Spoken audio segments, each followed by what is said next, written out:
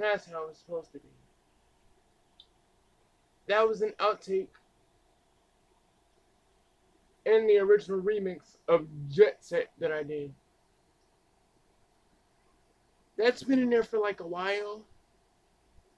I didn't like the original that I made. It was a jazz rock. And I don't have a problem with that style, but it's just, I felt that, I could put something that was more me on it. Because the jazz rock was a 10-minute something that I put together. And I wanted to put a little more effort into that. And that's what I originally intended with that beat. Stay tuned for the rest of the outtakes. I'll be posting them on my podcast as a bonus. So I'll see you soon. Until we meet again.